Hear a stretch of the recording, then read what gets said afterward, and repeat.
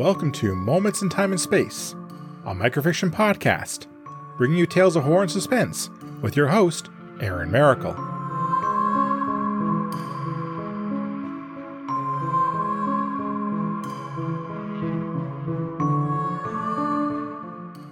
Hello everyone.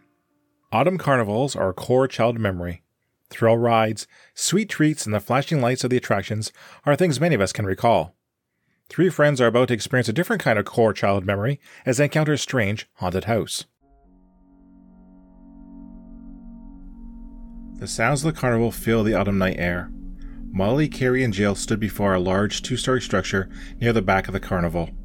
Bright lights flashed on the facade that displayed cartoonish monsters and scenes of exaggerated terror.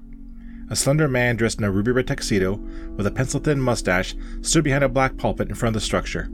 He waved to the crowd with an ivory cane and called out to the passer-bys. "Come one and all to Dr. Faust's House of Horrors and Terror Emporium. Within these walls await indescribable creatures who are ready to feast on your fears and make all your nightmares come true. Who here has the courage to brave what lies inside these walls?" shouted Dr. Faust.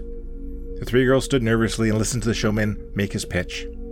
"Do you guys want to try this?" Molly asked. "Sure, it looks goofy," Carrie replied with a snort. Do we have to?" Jill asked quietly, not taking her eyes off Dr. Faust. "Come on, it will be fine. You can be in the back so Molly and I get all the scares," Carrie said. "I don't know," Jill said. "I get a bad vibe from this place." Dr. Faust made his pitch a few more times, and then spied the three friends standing near his attraction. The slender man pointed his cane at the three friends and called out to them. "What about you, my lovely trio? Care to step inside and experience my menagerie on the macabre? A mere $2 is all it will cost for you to have a lifetime of nightmares." Carrie led her friends up to Dr. Faust and handed him $6. The showman took the money and gestured toward the leering mouth of a large silver demon that was set into the left-hand side of the haunted house. The trio stepped through the mouth and began their journey of terror. The first three rooms were typical cheesy horror scares. People in rubber masks jumping out from behind black curtains, bored performers telling the girls in monotone voice to go back before it's too late. Animatronics that worked fully and became stuck in comical positions. The fourth room, however, was something entirely different. In this dimly lit room, robed fingers chanted an unknown language as they stood around a tall, black statue of a goat-like creature. The smell of burning leaves filled the air, and it was uncomfortably warm. "Let's keep moving. I hate this room," Molly whispered. Before either of her friends could respond, the robed fingers stopped their chanting and turned their gaze upon the girls. The entire room was now silent, except for the quickening breath of the girls. "Let's go," Carrie finally said, and rushed out of the room. The girls practically ran through the rest of the haunted house while barely pausing and taking the sights. The remaining rooms were filled with the cheap scares they encountered earlier, but there was no time to laugh and mock them. Finally, the girls burst out the exit and scrambled down to the grass. They fought to catch their breath and their composure as well. "I was okay until that one room," Molly said, taking deep breaths of the night air. "Yeah, that one got me too. It wasn't scary, just downright unnerving," Carrie said, and she looked around. "Hey, where's Jill?" "She was right behind me, I thought," Molly replied. "Maybe she tripped. She'll probably be out in a little bit. Just needs time to catch up." Molly and Carrie watched the exit of the haunted house, looking for signs of their friend. A steady stream of people walked out of the haunted house, some looking very shaken, but none of them were Jill. "Carrie, what are we going to do?" Molly asked. "I think she's lost in there." "Yeah, me too," Carrie replied. Dr. Faust spotted the two girls standing nearby and smiled at them.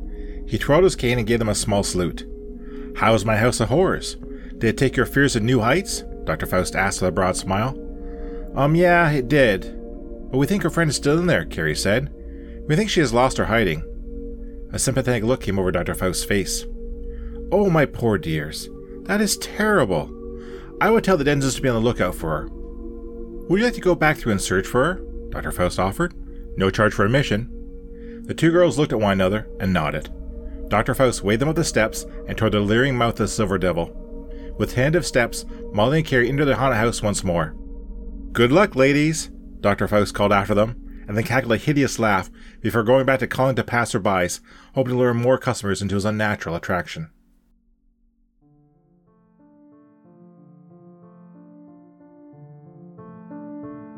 There is no such thing as a safe scare. Thank you for listening. If you like what you heard, please subscribe to the podcast and leave a review. You can also follow me on Twitter at Moments in TAS. Feel free to recommend this podcast to others and help it grow. Please check out our Patreon page if you want to offer additional support for this podcast. The opening and closing theme is Creepy Night by Daniel Carlton.